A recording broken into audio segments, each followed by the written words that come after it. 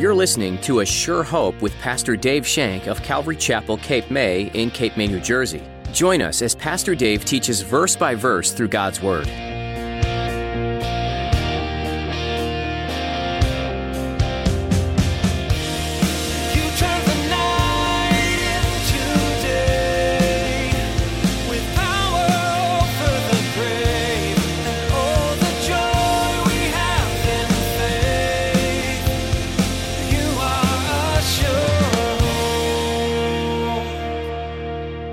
They didn't care about the threats. They didn't care about the persecution. They didn't care about what they were being told not to do. They knew their heart was burning for the love and power of Jesus Christ, and they had to preach the gospel.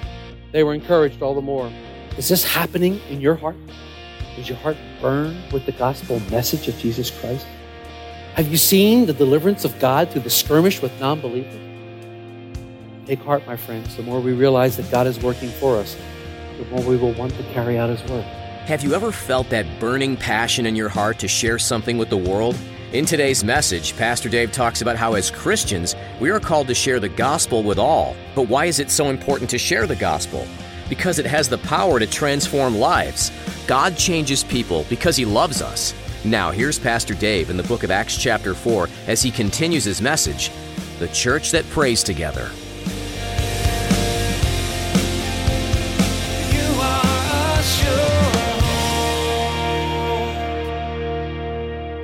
Commonality of our lives is Jesus Christ, and we are one in Him, and therefore we have a collectiveness. Sadly, divisions in the church always hinder prayer, and it robs the church of spiritual power. We need to be like-minded. We need to have the mind of Christ. They prayed.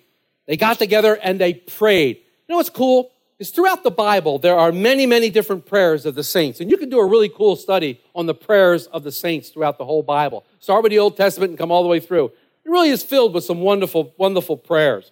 All through Scriptures, you hear the hopes, the thoughts, and the cries of these saints. In fact, many Psalms, when you read them, are prayers in them of themselves. Although a lot of them are supposed to be musical or melodic, but they have a prayer. When you read them, they can be prayers. Some of the worship songs we sing can be prayers.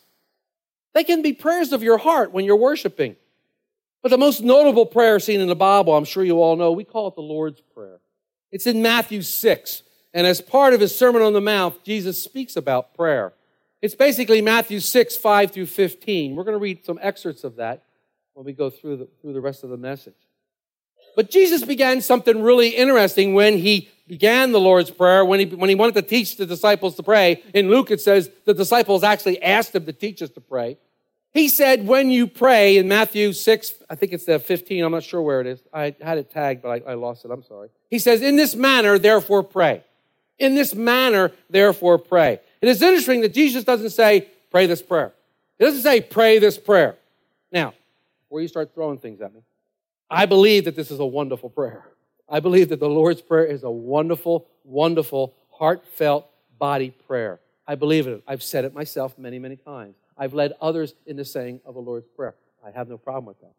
Problem I have is Jesus said this was a model prayer. I think there's a tragic problem when people take this prayer and they use it in vain repetition. And we constantly repeat it and repeat it and repeat it and repeat it and repeat it in succession 9, 10, 15 times. Where's the meaning in that? It loses its meaning after a while. It loses its meaning because you're just saying words.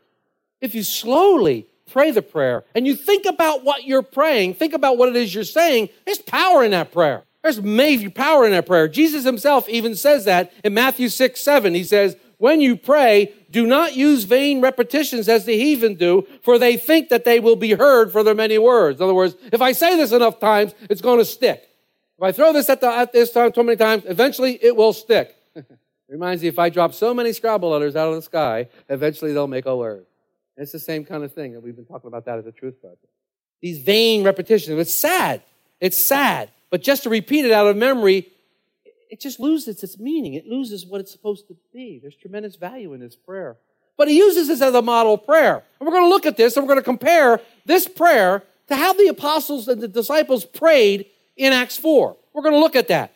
The first thing Jesus says is He expresses the relationship that He has. He expresses a relationship. So when we pray, one of the first things we need to do is express relationship. Relationship is highly important. Your relationship to God is highly important. How you approach God is extremely important. Jesus said we're to approach him as our Father.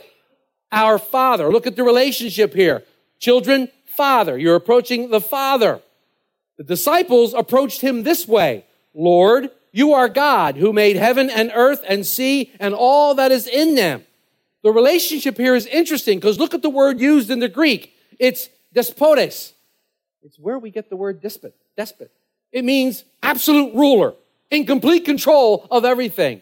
So listen to the mindset here. They're praying to a God who is in complete control of everything that's going on. They're praying to a God who has complete control of not only what they're experiencing, but what they've seen and what they're going to experience in the future. They're praying to a God with a relationship like, you are God, you made heaven and earth. You know, when we realize to whom we are praying, it changes our prayer. It changes the way we pray. When we realize what he has already done in our lives, it should provide us with tremendous confidence when we pray. Looking back on where he has brought us from, we should have tremendous encouragement to pray for what's going to happen in the future. God's the same yesterday, today, and forever. He's going to work the same way. Relationship is extremely important when we come to God. When I feel pressured, when I feel threatened by something, and I start talking to the Lord, and I start expressing my heart, all these problems that I have, all these things that I'm threatened by, they seem to fade away when I realize to whom I'm speaking. When I realize to whom I'm speaking, to the one true living God, to the creator of the universe, and he has allowed me, by the blood of Jesus Christ, to come into his throne room. He's allowed me, by the blood of Christ, to come in and pray and ask him things. Wow. He holds everything in the palm of his hand. And we need to start our prayers remembering, Lord, you're God. Father, you are God. Abba, Dad, you are God. What's your relationship with God today? What's your relationship? He wants you to call him Abba, Father, Daddy. He wants you to have that tight, that close of a relationship with him where you call him Daddy. Look what Jeremiah said in Jeremiah 32:17. Ah, Lord God, behold, you have made the heavens and the earth by the great power in your outstretched arm. There is nothing too hard for you. What a great prayer. What a wonderful prayer to come before God and recognize who he is, Lord God. He made the heavens and the earth. You know what? There's nothing too hard for you, God. There's nothing. This mountain of a molehill that I've made, this tiny little problem that's really got me unwound and crazy, there's nothing for you. You spent all this time making the heavens and earth and perfecting it. And look at this. In the next verses that the apostles pray, we look at the Lord's Prayer, and what they do is they acknowledge God's will. The apostles now use this model of prayer that Jesus gave them and acknowledge God's will. Remember, Jesus prayed in 6:10, thy kingdom come, thy will be done on earth as it is in heaven. The apostles now recognizing God's will, God's providential hand manifested in the death of Jesus Christ, their Savior, prays this in Acts 4:24 and 28. Who, Lord God, who by the mouth of your servant David have said, why did the nations rage and the people plot vain things? The kings of the earth took their stand, and the rulers were gathered together against the Lord and his Christ. For truly against your servant Jesus, whom you anointed, both Herod and Pontius Pilate, with the Gentiles and the people of Israel, will gather together to do whatever your hand and your purpose determined beforehand. Here again, we see the great knowledge of the Scriptures when you're praying in the Spirit. When you're praying in the Holy Spirit, the Scriptures just flow from your mouth. These Scriptures that you might not memorize all of a sudden become true. Why? Because they're written on your heart. They're written on the hearts of men. The Scriptures are there, and you espouse on them. The disciples prayed that, Father, you told us that the heathen would come against us. And you told us they would come against us and your people. And guess what, Lord? We're seeing that happen right now. But your will has been done, and we see your hand upon these circumstances. What a great prayer. We see your hand upon these circumstances, Lord. Guide us through them. So many times, my prayer in the middle of circumstance is what? Oh, Lord, take this circumstance away. I'm going to cry like a little girl because I can't handle it. Take it away. Take it away. Instead of, Lord, reveal yourself to me in the midst of this circumstance and help me through it. Help me shine your love in the midst of this circumstance. Wow, what a different prayer. But no, we go, oh, take it away, take it away. See the difference in the prayer when we approach him and when we know who he is. Your hand upon these circumstances, Lord. Peter would later write in his epistle, in 1 Peter 4:12-13, he would write this, behold, Do not think it strange concerning the fiery trial which is to try you, as though some strange thing has happened, but rejoice to the extent that you are partakers of Christ's suffering, that when his glory is revealed, you may also be glad with exceeding joy. Wow.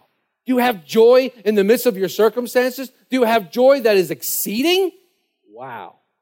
Don't be surprised when these things come about you. I shouldn't be surprised when everything goes wrong when I'm trying to sit down and study God's word. I shouldn't be surprised when the world around me hates me and wants to just beat me up for all kinds of things. I shouldn't be surprised when nothing seems to go right. God says, why are you surprised? Give glory to me and you're going to have exceeding joy. So we get together with the brethren, we raise up holy hands, and guess what? We have joy. We have peace in the midst of these circumstances. Paul wants us to have this joy in the midst of these trials because God is in control. We should have joy over it that God is in control, and we have his word that says, and we know he works all things together for good for those that love him and are called according to his purpose. We know that. We know that. James, in his epistle, went a little further. He just came out and said, brethren, count it all joy when you fall into various trials, knowing that the testing of your faith produces patience. James 1, 2, and 3. Peter and James, in their epistles, understood that when persecution comes, it's always in accordance to God's word and to God's will. It's always accordance to God's word and God's will. These early believers applied the message of Psalm 2 to their own situation. They identified that their adversaries were the same ones that came against Jesus Christ. They identified that these were the same people that came against Christ. But they also joyfully exclaimed that although these people crucified Christ, God raised him from the dead. And they were like, praise God. And they looked forward to that future knowing that if their persecution got so bad that they might die, guess what? God would raise them from the dead too. That was their belief. And they could have joy, exceedingly glad, and they could praise God for his bounty. Praise God for his love. When we know this, we're not afraid. When this is the core of our being, we're not afraid. We're not afraid. Warren Wiersbe says this, faith in a sovereign Lord is a tremendous encouragement for God's people to keep serving the Lord when going through difficulties. Our faith gets bolder and gets stronger when we go through these difficulties. When we come into the church and we pour our hearts open to the church and iron starts to sharpen iron and we get stronger in our faith and we are built up and God sees the purpose for this affliction and it passes and we can say, praise God. Hallelujah. Grace like rain. And I'm washed. Hallelujah. The disciples finished their prayer just like Jesus taught them and modeled for them in the Lord's Prayer. In Matthew 6, 11 through 13, Jesus prayed, give us this day our daily bread and forgive us our debts as we forgive our debtors and lead us not into temptation, but deliver us from evil. This is a petition. This is coming to God and asking for things, for daily provision, asking for forgiveness, asking us to help deliver us from evil. He has delivered us from evil. He has given us and broken the chains that bind us. He has freed us. We have a choice now. We don't have to sin. We have a choice. Look at the petition of our guys in Acts 4, 29 through 30. Look at what they say. Lord, look to their threats and grant to your servants that with all boldness that they may speak your word by stretching out your hand to heal, and that signs and wonders may be done through the name of your holy servant, Jesus. That was their prayer. They didn't ask for protection. They didn't ask to be removed from the situation. They didn't ask for the persecution to stop. They asked for power. They didn't ask for wrath to come down and burn all the Sanhedrin up. Lord, just fire and brimstone. Just burn them up, Lord. They didn't ask for that. They asked for power from heaven so they could preach the word because they knew there was power in the word of God. They knew where the power was. The power wasn't in our own strength. The power was in the word of God. This is where the power is. It's in the word of God. Not in the word of man. It's in the word of God. And look what else they asked for. They asked for the sick to be healed. Why? So this would glorify God. When the sick are healed, God is glorified. Look what happened to the lame man. God was glorified in the healing of the lame man, and the Sanhedrin was pulling a Jack and Gleason going, humana, humana, humana, humana. They couldn't say anything. They couldn't say a word because they saw the man there whole. They're like scratching their heads. I don't know what to do now. What are we going to do? They didn't ask for protection. They asked for power. They didn't ask for wrath. They asked for ability to preach the word of God. They wanted the sick to be healed. They asked for boldness to continue to speak in the name of Jesus, and that God would be glorified in the face of the opposition. Wiersbe again says this: the emphasis is on the hand of God at work in the church, not the hand of man at work for God. You see where the emphasis was? Their emphasis was, God, you do this. That's the emphasis I want in this church. I want to be a spectator. God, you do this. And we will glorify your name. We will raise your name on high. In fact, Lord, if you don't do it, guess what? We're still going to glorify your name and praise your name on high. But you do this so that others may know you, so that we would testify of you because you're the one doing the work. We're just the spectators. We're just being used. We're your hands right now. Believing prayer releases God's power. Believing prayer enables God's hands to move. I get this great picture of God stretching out his hand to heal those that are afflicted. God stretched out his hands to heal those afflicted. I get this wonderful picture. But you know what? God already stretched out his hand. In fact, he stretched out his hands to heal sinners. God stretched out his hands like this and allowed humans to nail them to a cross. He already healed us of the curse of sin. He already healed us of the bondage that sin brought. God has already healed us, and we are testimony of his love. When we pray for someone to be saved, God's hands are outstretched and wants to welcome that person into the kingdom of God. You think of outstretched arms, we sang, in the arms of love. In the arms of love, as God wraps his arms around us and cuddles us and nurtures us through our times of difficulty and our trials. We are in the arms of a loving God. His hands are outstretched towards us constantly. He's constantly going like this. He was the one that initiated. Religion is man's attempt to get to God. I'm going to build me a ladder, and we're going to get up to God. The relationship I had says God went like this. God put his hand down to me in the form of Jesus Christ. Outstretched hands. Outstretched hands. These men and women didn't ask for God's protection. They didn't ask for the wrath. They asked for the boldness to preach the gospel message. They asked for power to be witnesses of Jesus Christ and more power that the message might get to the dying world. They cared about their fellow man. They were others-centered. They wanted the message to go out so much they didn't care for their own lives. They didn't care about the threats. They didn't care about the persecution. They didn't care about what they were being told not to do. They knew their heart was burning for the love and power of Jesus Christ, and they had to preach the gospel. They were encouraged all the more. Is this happening in your heart?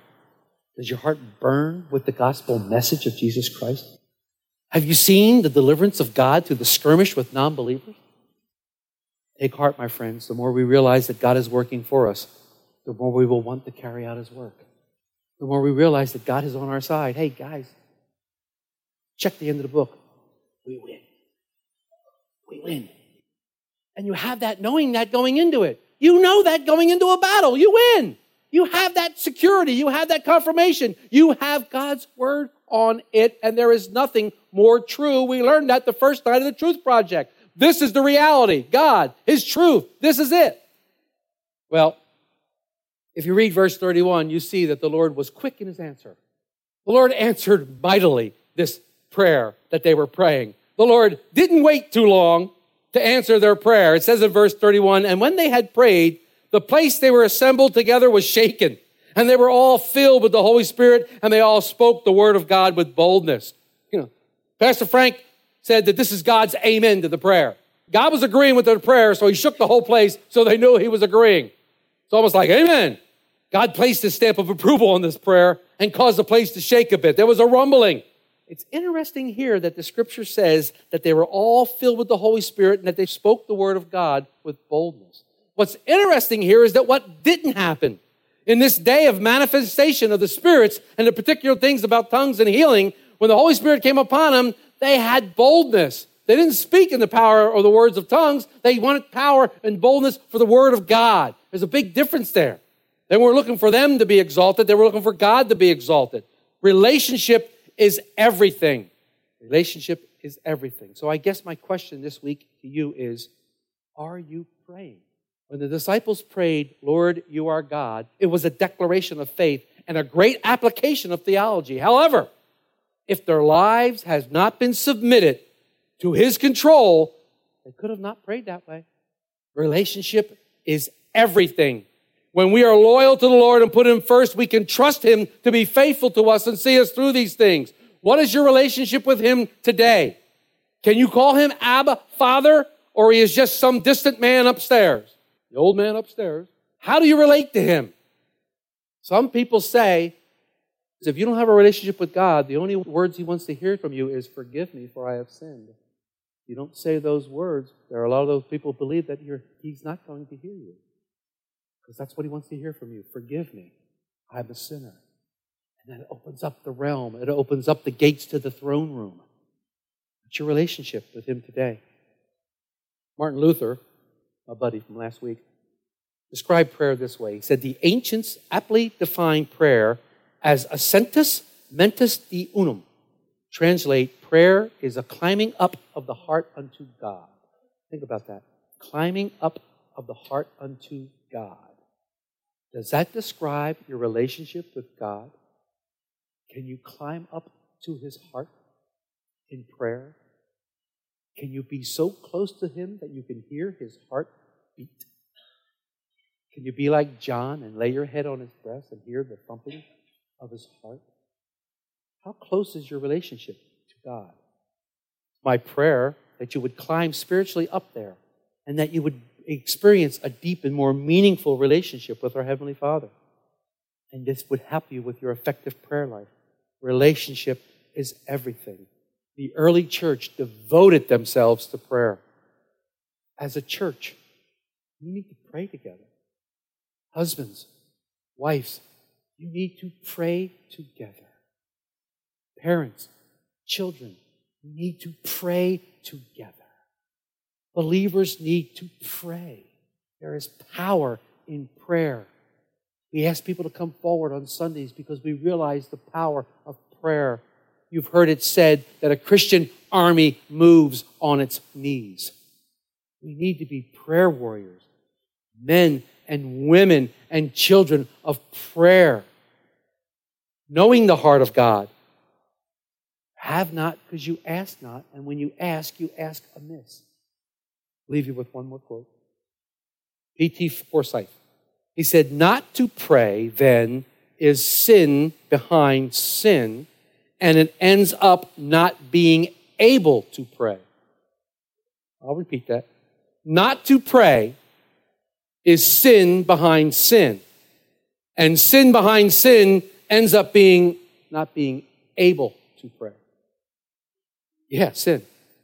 I'd rather speak in one intelligible word than 8 billion unintelligible words. You can speak to God in your normal language. You don't need to have a prayer language to speak to God. God speaks all languages, especially English. He loves it. He will listen to you and speak to you. Trust me. Trust me. Trust me on this. Trust me on this. He invented the language. I'll let you write it down later, okay? The early believers prayed. They cried out to God, and God answered their prayer. And He answered it in a mighty way. Our God is willing to answer your prayer. The question is, are you praying? You are a sure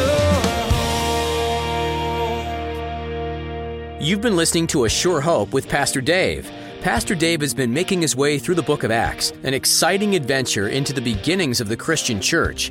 These first few days, weeks, months, and years of the Christian ministry were filled with much faith and courage. In fact, the very first martyrs were mentioned in this book. It was an interesting time in history for sure, and just like today, some people were eager to hear about Jesus, and others were looking to put those down who follow after Him.